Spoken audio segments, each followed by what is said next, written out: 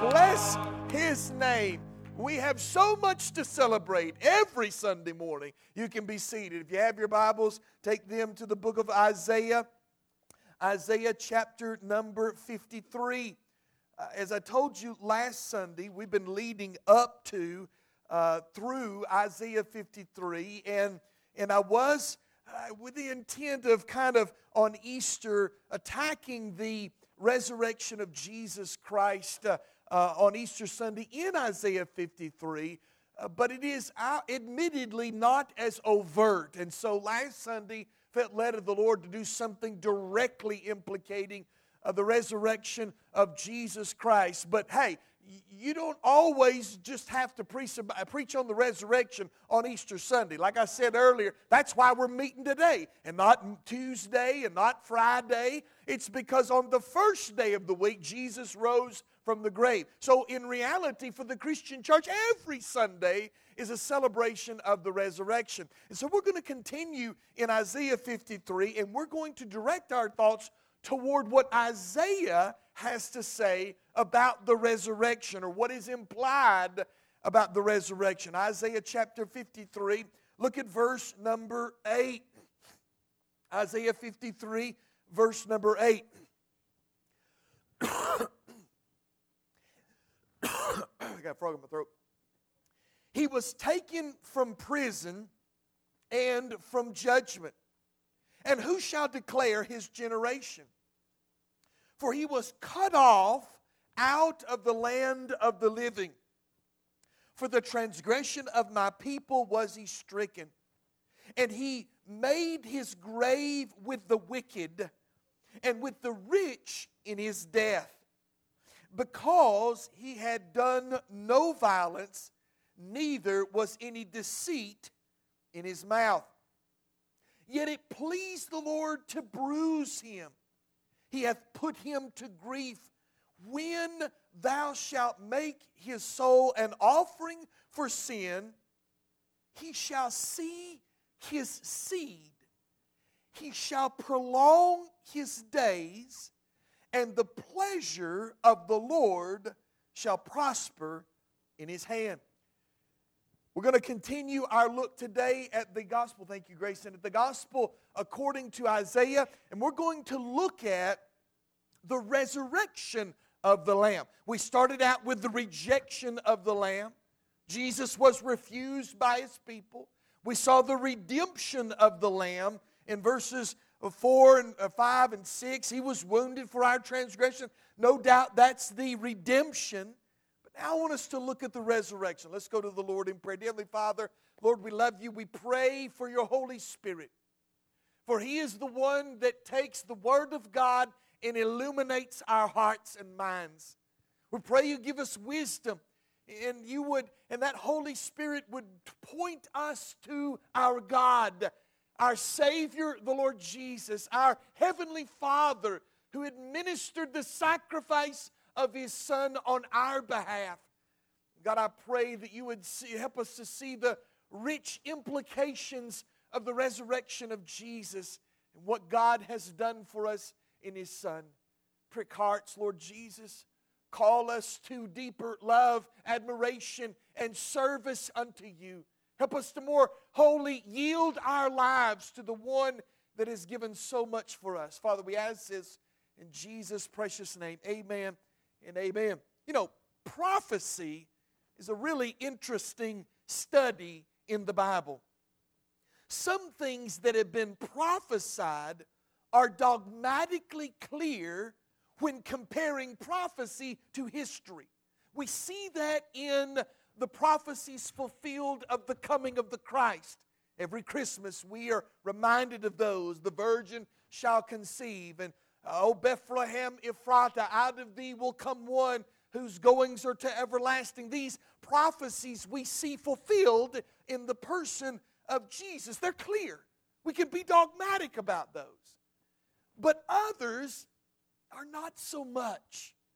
There are hints about events, but are not completely fulfilled, especially prophecies that have yet to be fulfilled. All you got to do is go to the book of Revelation And you'll find dispute after dispute, argument after argument as to what these things mean, what they could mean. There's a lot of speculation, different viewpoints of the book of Revelation.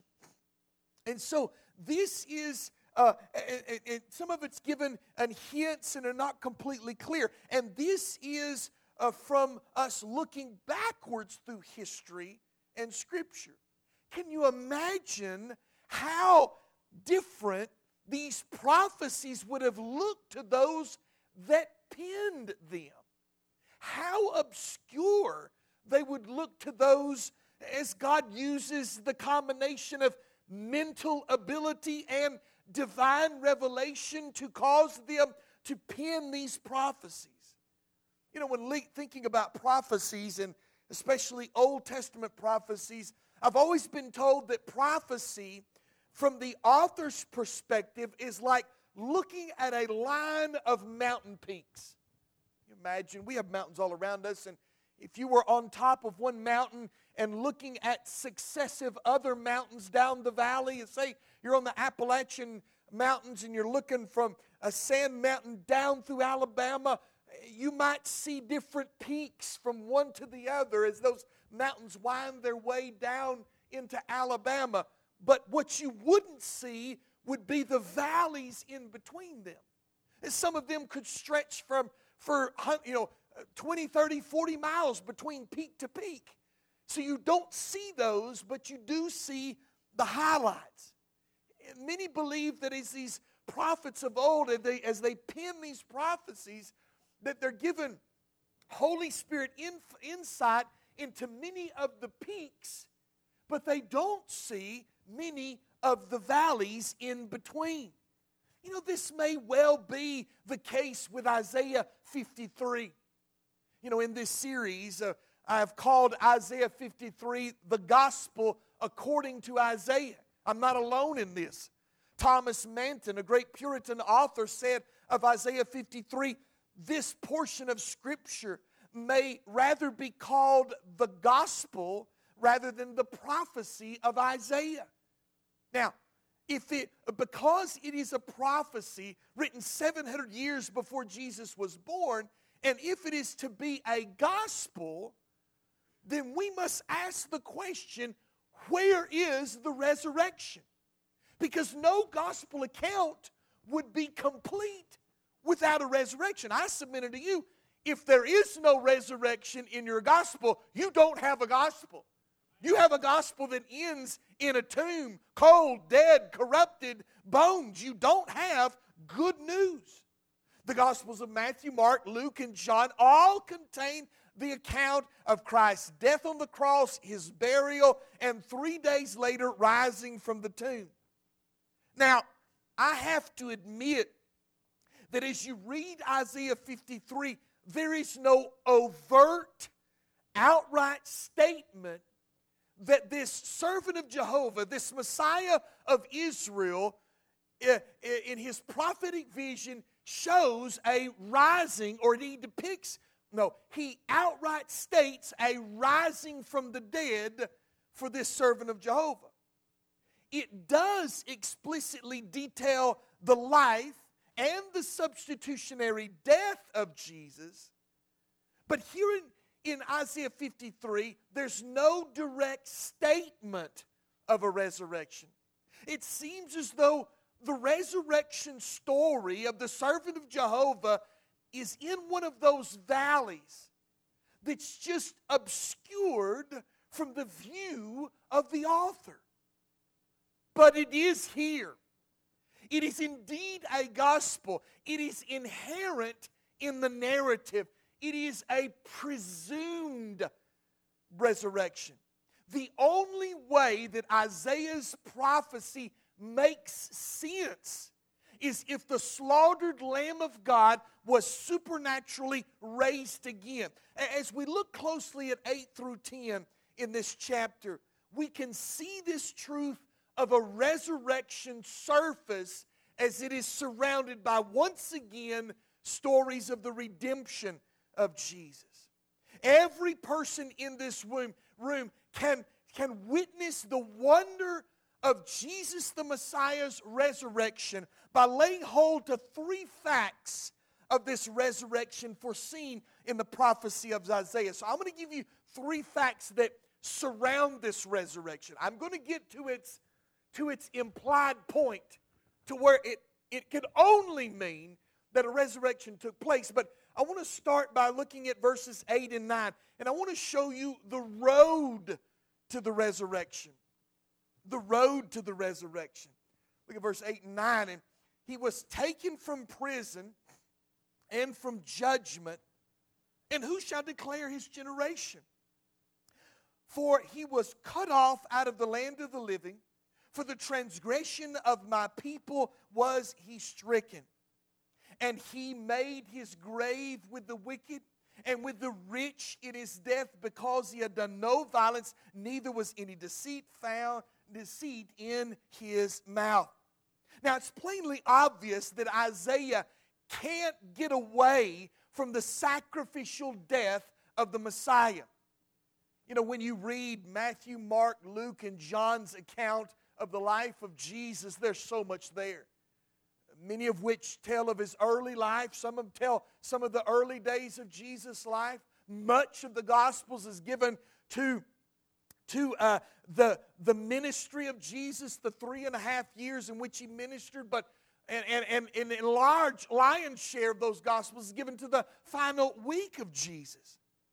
But Isaiah, he just keeps pointing again and again, overwhelmingly, to the substitutionary death of Jesus.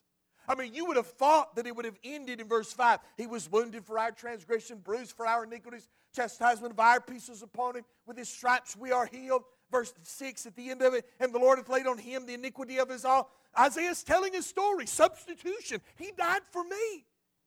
And yet he doesn't stop. He continues. You'd think that would have been enough in the story, but he continues on. Verses 8 and 9, we're taken down the road to the resurrection, which once again makes its way by the cross. Notice, first of all, in verse number 8, we see his sentence. He was taken from prison and from judgment. And who shall declare his generation? These phrases are in reference to the trial of Jesus. That legal system of the Hebrew people, as outlined in the Mosaic Law, was to tip the scales toward mercy. You remember last year when we went through the Passion Week of the Lord Jesus, we looked in very much detail at the trial of Jesus. We looked at some of the traditions and some of the laws surrounding judicial rulings that were to come from the Sanhedrin. They were always tilted toward mercy. They were always tilted toward in favor of that one that is charged. But not so with Jesus. That is not the case with him. The word taken in verse number 8 is the idea of being seized, of being hurried away. Jesus was ramrodded through a sham of a trial. He was arrested and tried in the dark of night. He was beaten to coerce his testimony. False witnesses were brought against him, all of which were in direct violation of how the judicial rulings of the Sanhedrin were to be carried out. All these irregularities caused Isaiah to burst out. Who shall declare his generation? Meaning, who's going to say something? This is a travesty. If anyone is guilty in this text, it is they. And if anyone is guilty in the gospel, it is us. It is not him. He was ramrodded through a mock trial, pronounced guilty when he was the only one that was innocent. His sentence is referred to here. His suffering. Verses 8. He was taken from prison and from judgment. Who shall declare his generation? For he was cut off out of the land of the living. For the transgression of my people was he stricken. What was the intent of the trial? What did the Jews want by pronouncing a guilty verdict, rending their garments in a magnificent display of their disgust? What did they want to be the outcome? They wanted Jesus dead. They wanted him killed. Pilate had Jesus brutally scourged and whipped. And yet, that was not enough for the Jewish people. He wanted to appease them. Pilate took Jesus and had him brutalized in a scourging and brought him back out and say, look, here's your king. Oh, beaten beyond recognition, thinking that would be enough, that would suffice the crowd. But they were so bloodthirsty, they cried out, crucify him, crucify him. That's when Jesus was taken and cried aloud, crucified on the cross, and after 3 hours cried out, it is finished, and gave up his ghost. His life was taken. He died there on the cross. We might cry, what an outrage. What an injustice. He was the Lamb. He had done nothing wrong. But Isaiah reassures us that what had taken place was for our benefit. For the transgression of my people was he stricken. He died for you and I. Once again, the substitutionary atoning death of Jesus is cleared. He died for you. He died for me. He gave his blood, his life, his all. 700 years it was called for, envisioned by the prophet, seen clearly through the telescope of prophecy, and here and later on in the Gospels, in the time and the fullness of time, Jesus did give his life for us, his sentence, his suffering, his sepulcher. Look at verse number 9. He made his grave with the wicked and with the rich in his death, because he had done no violence, neither was any deceit found in his mouth. You know, a lot of things have been said about this verse.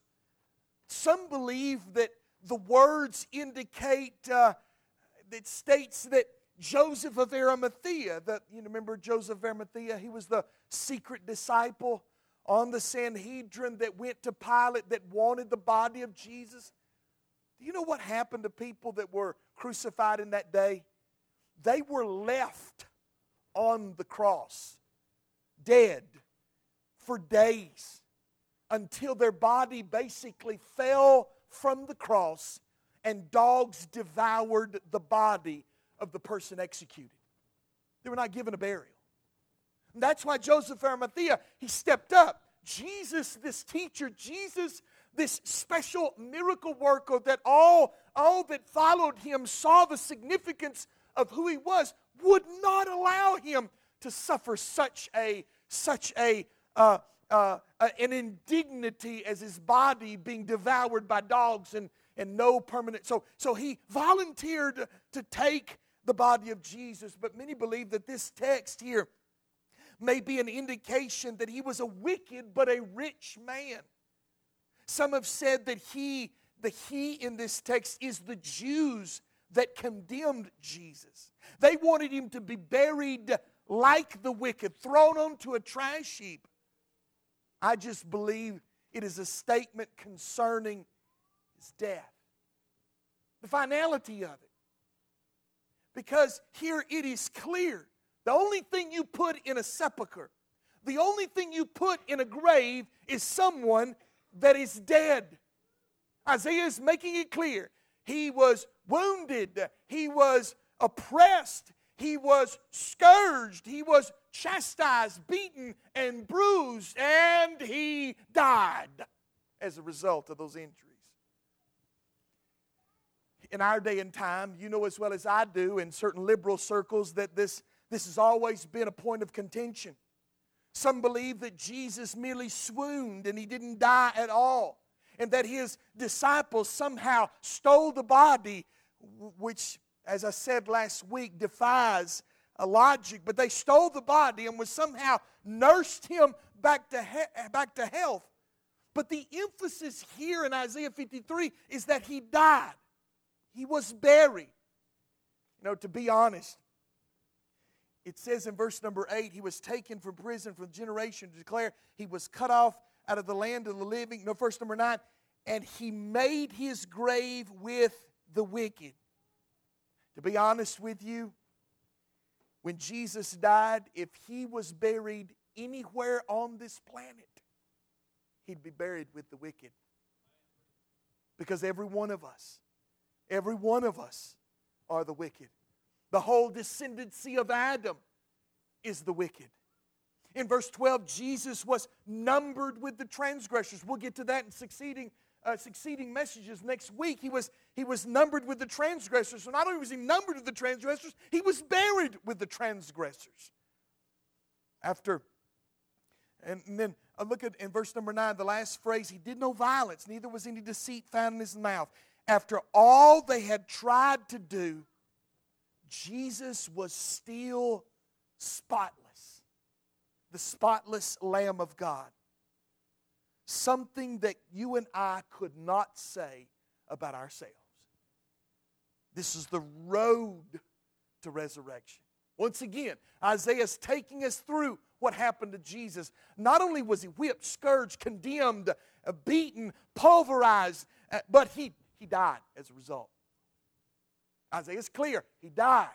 The prophecy of Isaiah doesn't have a gaping hole in it when it comes to whether Jesus died. He's clear. He was put in a grave. He died. He died. The road to the resurrection. Then the reasons for the resurrection. Look at verse number 10. Yet it pleased the Lord to bruise him.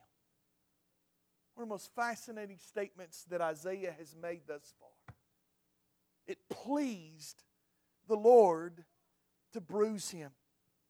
Many people are puzzled over the fuss that is made with Christians all around the world when they celebrate the resurrection of Jesus Christ, especially at Easter. Here, although it is waning in the United States, here in the United States, it is still somewhat seen as a day of a Christian holiday, somewhat observed to many degrees, but many from the outside looking in have no idea why such a fuss is made about it. They look at the resurrection story as some kind of fairy tale, like the Easter Bunny. But our gospel, our message, our hope stands and falls on this event. If someone could bring us the body of Jesus and we could verify that it is indeed Jesus of Nazareth, our faith would come crashing down and I would never darken the door of a church again. If it was proved that I was preaching a fairy tale, I'd never darken the door of this place again.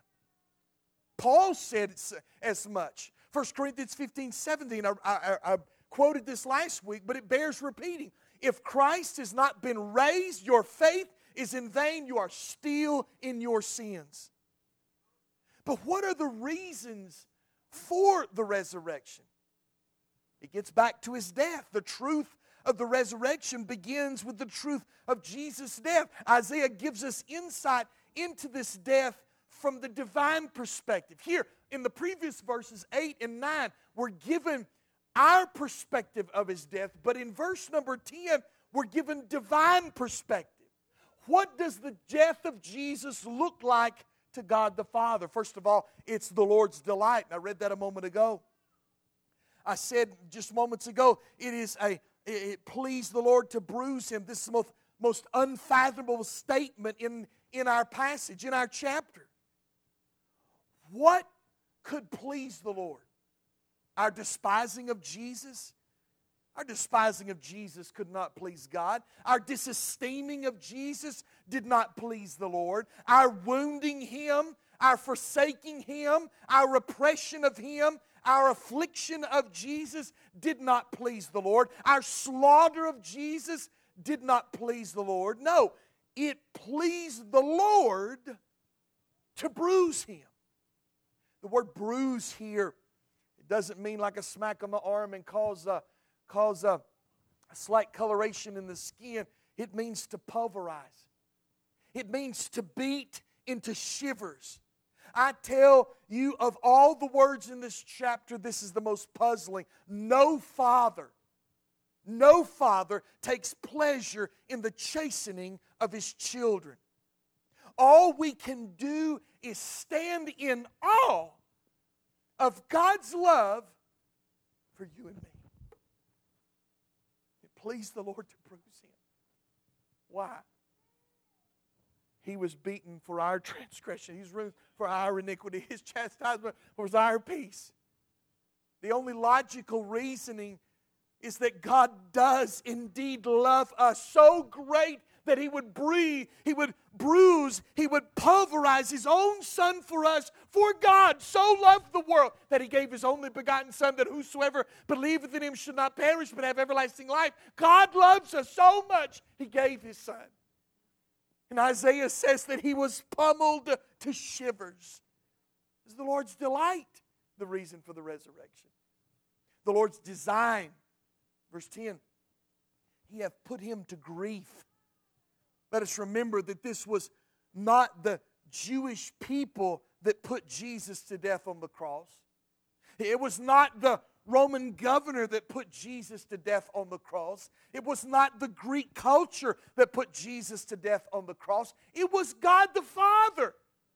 Ultimately, the Roman government, the Hebrew Sanhedrin, the Greek culture of the time are all pawns in the hand of the heavenly sovereign Father. It was the Father that put Jesus there. It was the Father.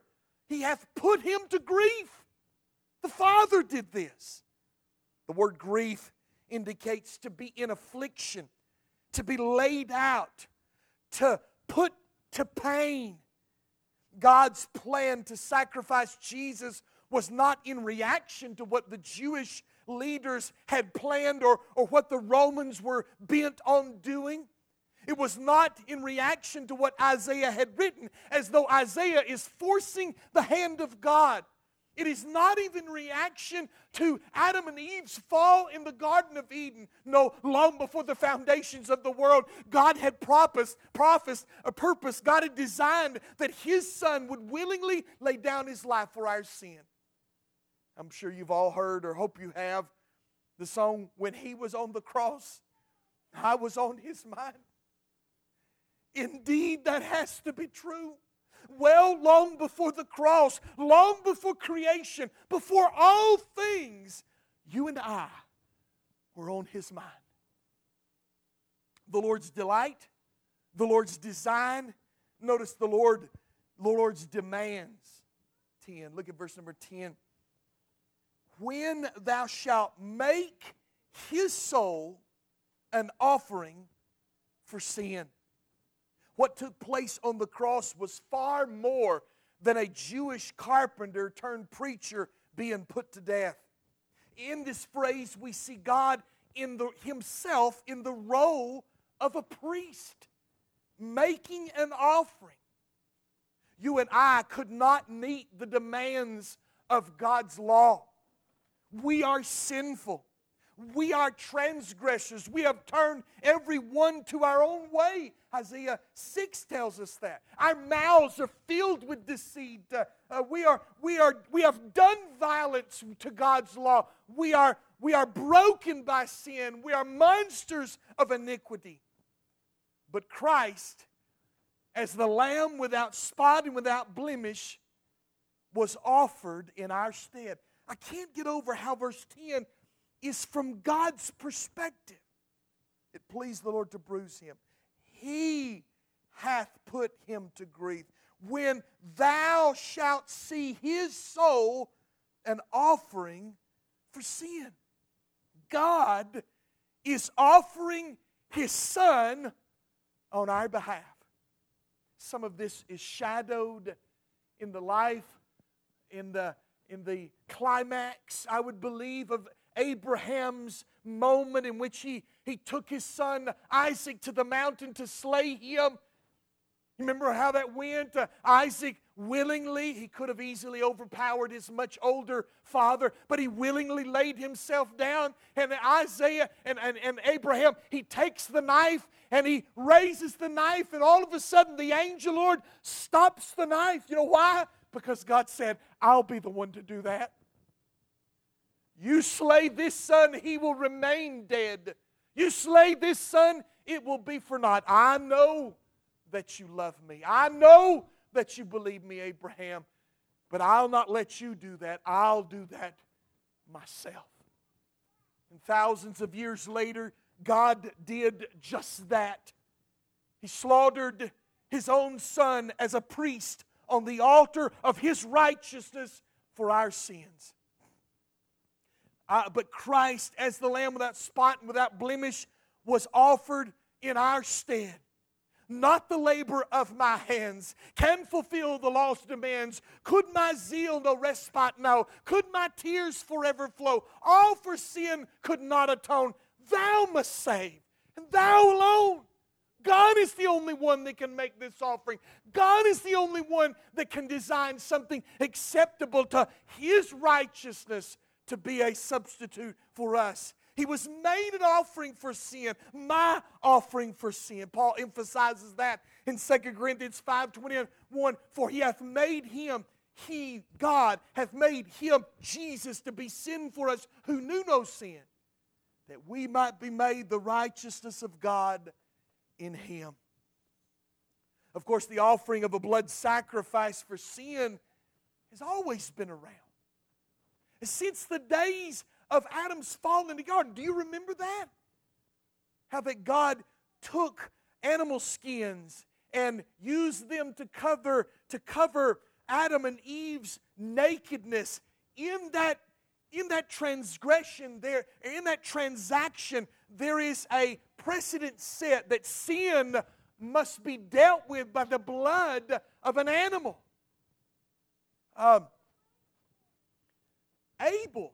Abel mimicked this. He gave the sacrifice acceptable to God by the blood of the animal, not by the fields of wheat as his brother Cain, but Abel offered the blood sacrifice.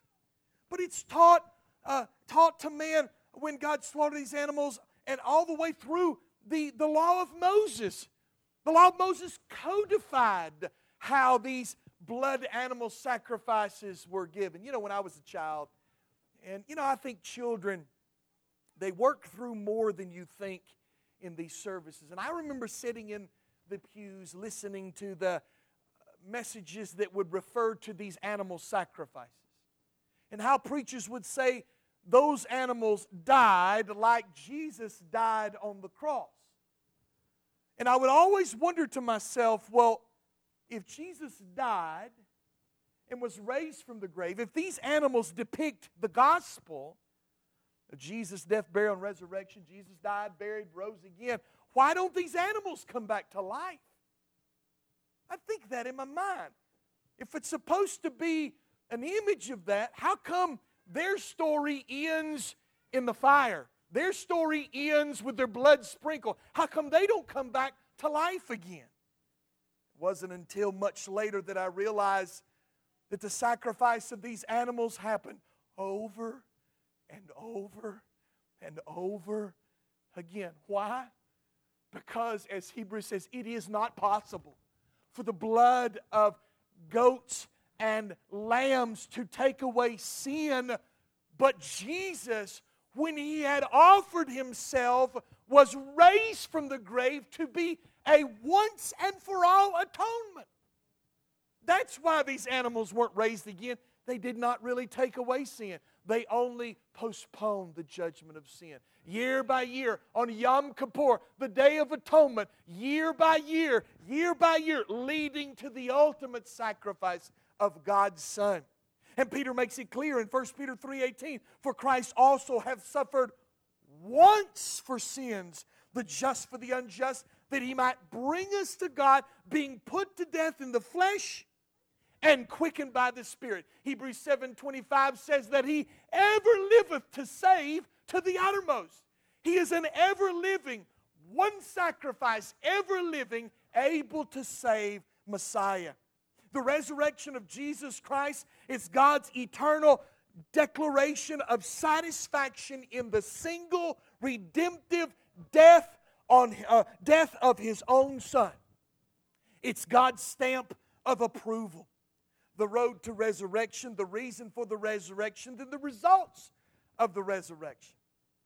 I wonder what was going through the mind of Isaiah as he, by the inspiration of the Holy Spirit, penned verse number 10. Look at verse number 10 with me. Yet it pleased the Lord to bruise him.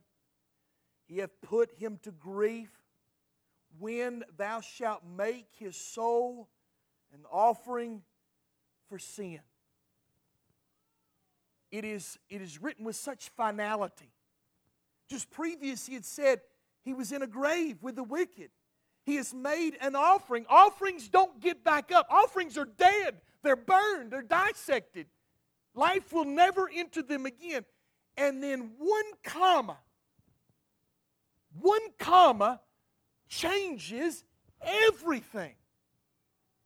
He made his soul an offering of sin. Notice this. He shall see his seed. He shall prolong his days. What is Isaiah seeing here? He's seeing, first of all, the people of his descendancy. He shall see his seed. One moment, he is dead in the grave with the wicked, an offering for sin. The next moment, he is seeing his offspring. Dead men don't live to see the seed of their family. Dead men don't live to see their great-grandchildren or their great-great. They don't see them. The word here, when he says the word here, he says he shall see his seed. The word means children, posterity, progeny. From the moment of that empty tomb at the breaking of that resurrection morn, there has been a succession of belief upon Jesus. The Bible is clear. Those that believe upon the Lord Jesus are become sons and daughters of God. To as many as them, for John 1:12, to as many as receive him, to them gave he power to become the sons of God, even to them that believe on his name. Jesus saw that little flock in that day following the resurrection. After his ascension, he saw the explosive growth of the family of God through the book of Acts, down through the successive centuries. He has watched as his own have been brought from every corner of the globe. He is looking this morning and seeing the seed of his offspring. He looks this morning upon us, the people of his descendancy, the prospect of his destiny. He shall see his seed, and he shall prolong his days, and the pleasure of the Lord shall prosper in his hand. Notice the prospect.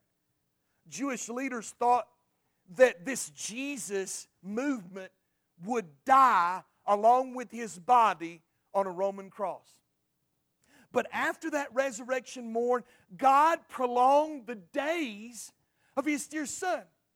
He shall live forever and ever and ever and ever and ever. He hath prolonged his days. He that was from eternity past, that died in 33 AD, shall be and raised again thereafter, shall live forevermore into all eternity. Over the years of my ministry, I have read, studied, preached through, and listened to other men of God preach through the book of Revelation. And the more I know and study that book, the more I realize that this world is heading to a destiny with God. Whether saint or sinner, this world is heading to an encounter with God where Jesus shall reign forever and ever and ever, and his kingdom will have no end. He shall see his seed and prolong his days.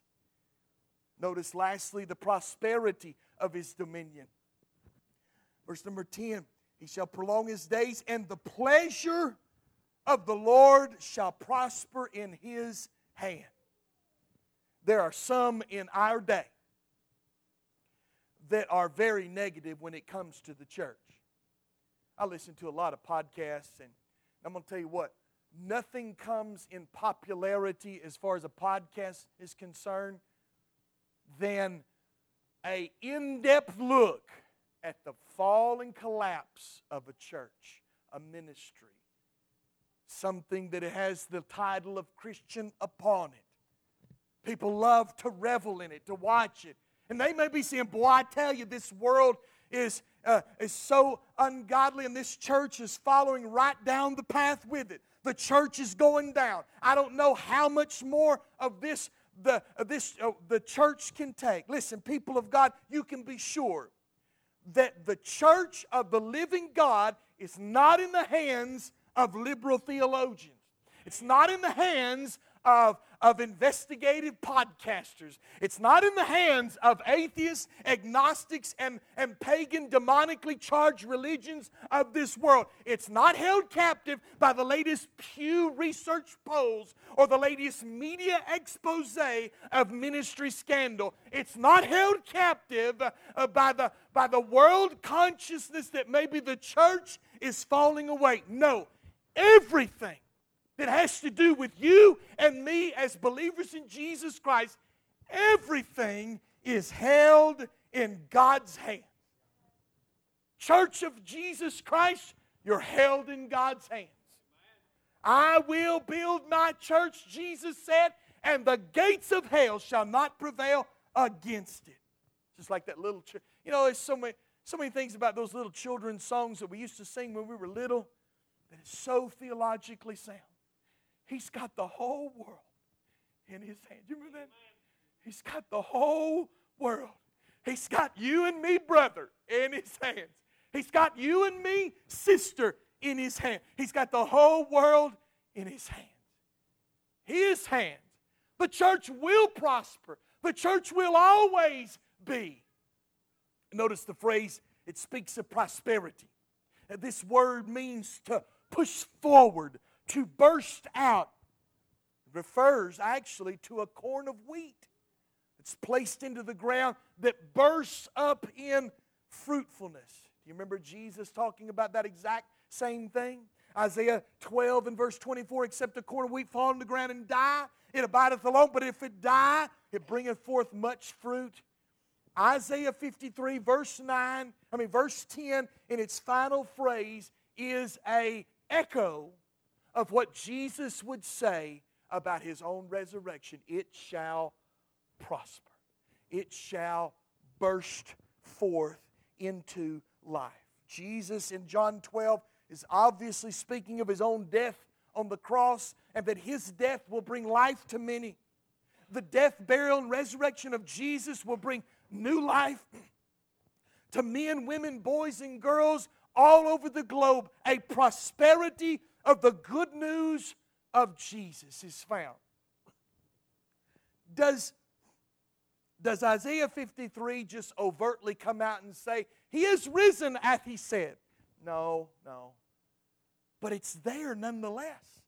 The only way it makes sense is for the one that was crushed, the one that was pulverized, was raised to the grave to see his own progeny, to have his days prolonged.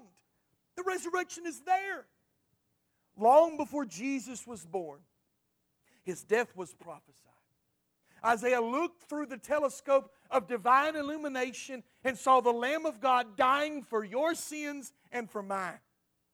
But he also saw the Lamb rise again and saw His seed prosper throughout the whole earth and saw His days prolonged.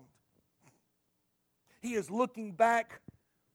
He is looking on this morning, and the question that gets back to verse number 1. As God looks down upon us with His resurrected Son by His side, the question still echoes in verse number 1.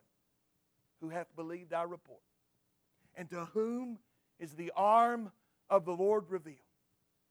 I am here this morning to declare unto you the generation of Jesus, the life of Jesus, the death of Jesus, the resurrection of Jesus. And I ask you, have you believed this report? Has the arm of the Lord been revealed unto you that you believe the gospel and have been saved? If you haven't, today's the day. Believe upon the Lord Jesus Christ, the resurrected Lord, this morning. Let's all stand to our feet, every head bowed, every eye closed. If you're here this morning and you've never been saved, Jesus not only was prophesied to die 700 years before it ever happened, he was prophesied to be buried, numbered with the transgressors, or buried with the wicked. But he was also prophesied to see his days again, to prolong his days, to have life beyond his death. Embrace that today. Put your faith and trust in Jesus before it's too late. Let's pray. Dear Heavenly Father, Lord, we love you. I thank you for the Lord Jesus. God, I pray that you would remind us of the truth of the resurrection through the prophecy of Isaiah, and we would live our lives according to that truth.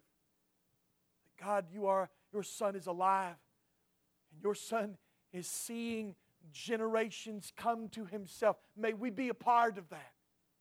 God, may we be truth tellers, declarers of this good news.